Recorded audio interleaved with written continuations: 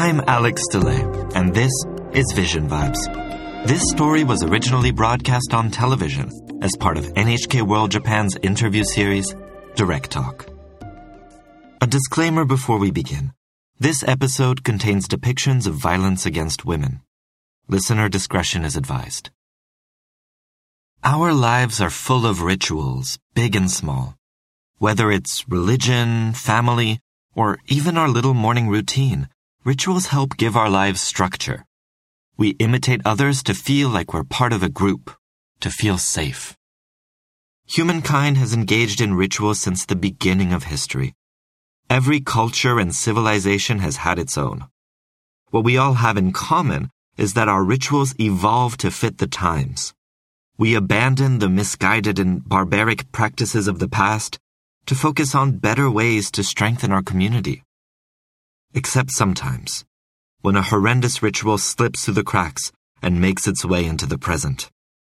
Often, these malignant practices target the most vulnerable among us, and today's guest knows that all too well. Waris Dirie is a survivor of female genital mutilation, or FGM. For the past 25 years, she has fought to end FGM throughout Africa and Asia. What is Waris doing to achieve her goal of a world in which women and girls are treated with the respect and dignity they deserve? Let's join narrator Gino Tani and find out on today's episode of Vision Vibes.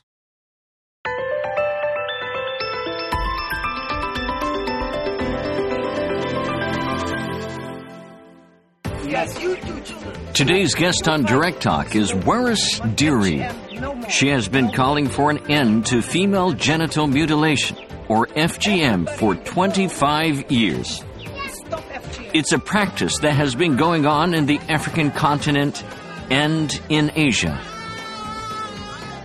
What the meaning of this?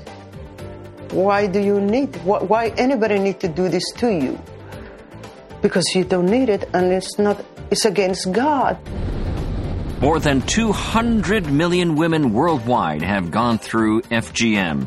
The procedure is life-threatening and ignores the basic rights of women that could leave deep emotional wounds. Dirie has undergone FGM herself. She has joined forces with the United Nations to introduce laws against the practice globally. She has also been working on establishing medical centers supporting victims. What exists in the planet? We asked Dirie more about how she is fighting genital mutilation so that women everywhere can be liberated. FGM is female genital mutilation. Is where they cut the girl or woman genitalia, the most sacred place. They go and try to destroy it, which is forbidden for any. Anyway, and for the reason they do it is to limit the sexuality of a woman, so she do not run around and do whatever freedom she chooses to do or pleasure to choose. It's just control, pure control for the woman. What is the word? Diabolical shit you ever heard to do to any human being, to even think about it. Or the pain, or child cry. I can't hear this. This is damage for me. So I thought maybe the world will jump when they see this. Well, you know what pushes you? Anger, frustration, not understanding what the reason and how you can do such abuse and think it's okay. It's okay. No. Female genital mutilation is thought to be performed as rites of passage, intended to lead girls into adulthood. A razor is often used in an unsanitary environment. Heavy bleeding sometimes leads to infections and even death. In 2012, the UN General Assembly adopted a resolution banning the practice, saying it was inhumane and leaves deep physical and emotional scars to women. However, FGM still goes on in some places. Currently, about 200 million victims exist. There are still regions where FGM is performed on over 90% of women.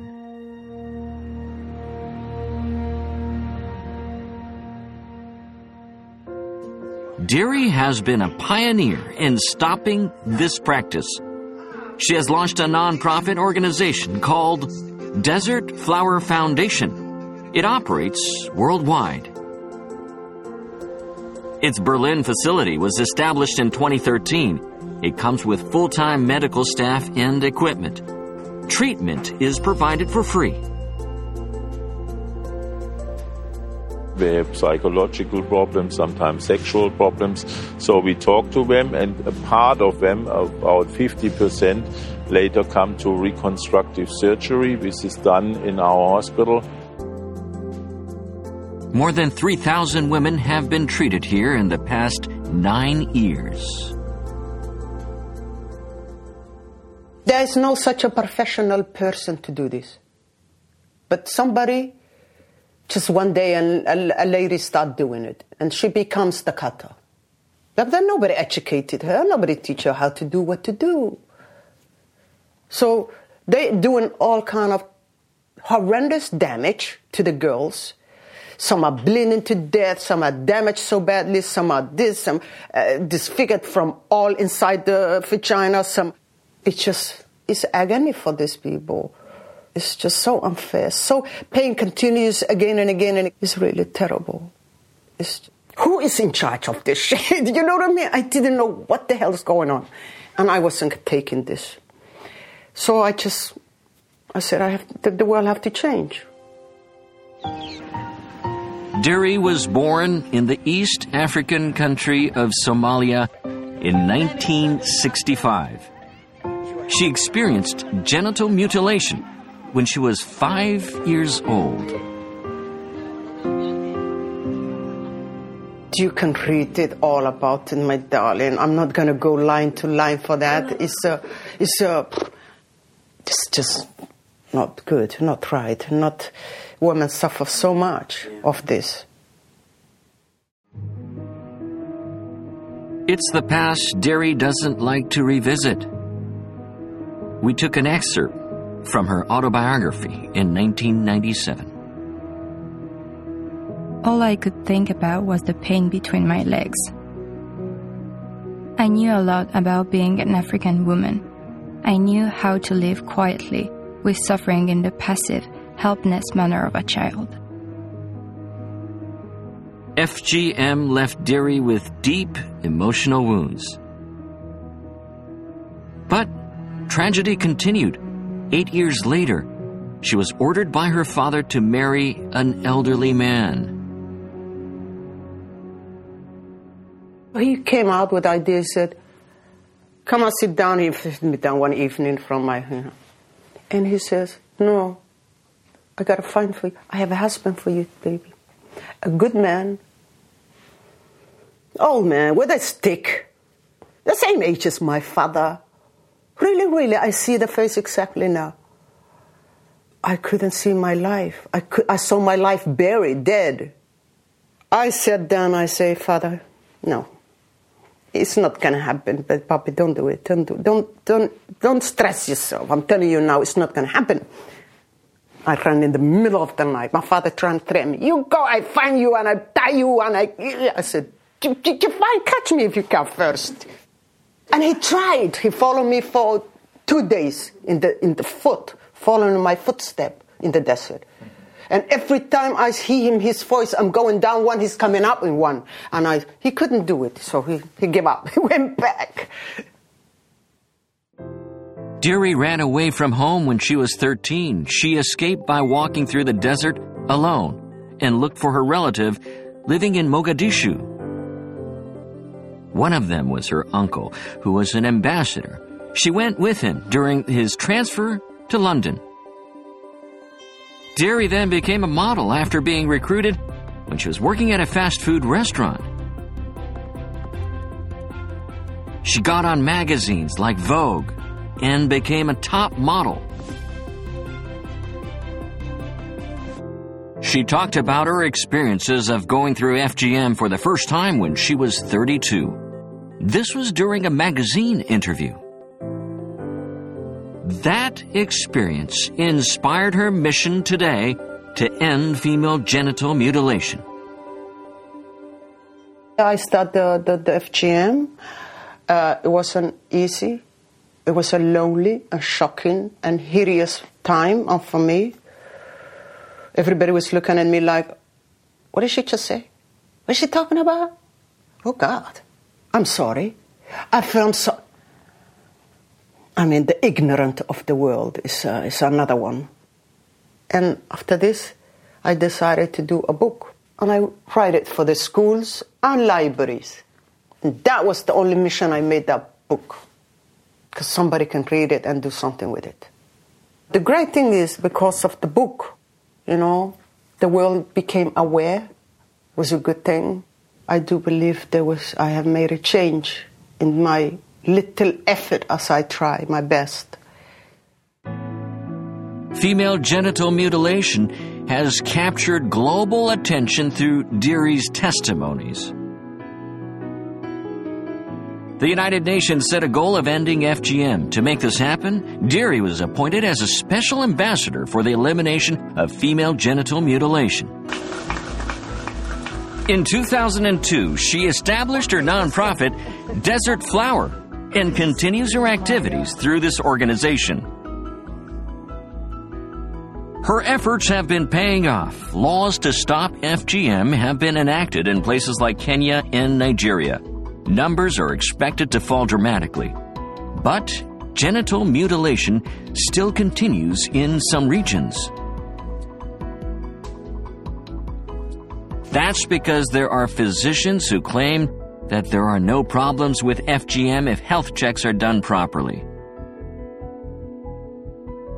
Deary says otherwise, and the physical and mental wounds of the practice can't be ignored, and she continues to speak out to end female genital mutilation.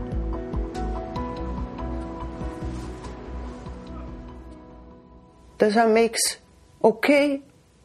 Because it's the same crime. Whether you do it this way or that way, under the hand, it's the same crime you committed.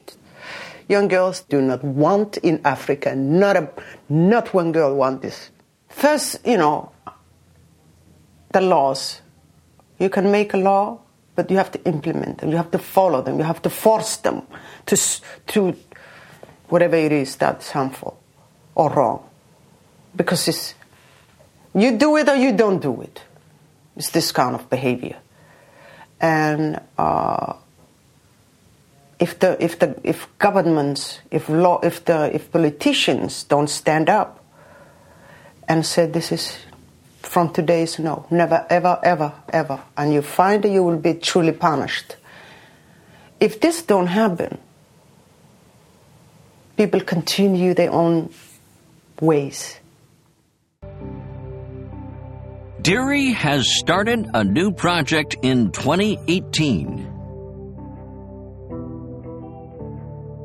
She's helping to build schools in regions where genital mutilation is still practiced. Connecting and educating girls there to eradicate FGM. It's a contract that I will take your child, because they all want to give the children education. One, they know this is good for their child. But you promise me never ever to touch her. And if I find out you did, you lost. Your child lost, you lost, because they get food too. I give them. The mothers get food, the house, because it's a poor country. You know, 30 euro a month really feed the family. So they don't have to use the excuse, I have to sell my child, forced marriage, mutilation. No. All this is out. This is when you bring the next generation and educate them. Deary is also involved in producing a musical about genital mutilation. It's to spread the word to developed countries. Sinceramente. The coronavirus has stalled the production, but it will be restarted in various places in Europe by the summer of 2022. This the musical is so relevant in today's life, in today's world, where you have sexual abuse, you have a child crime, you have a crime against women, you have gender inequality, you have strength and the will to say, I can survive anything, no matter what you're trying to do to me. And you take a step and back. But you never give up the right or fight. I'm still half empty somewhere, and I want to finish this. And I think the movie, the book, me running around, I'm not satisfied this yet. It's the world didn't get it yet. Deary has left us with this word. Love is my message all around. There's no other reason I exist in the world. If this, living life and continue and do too much things to do, but my main mission is my foundation and my children and loving life.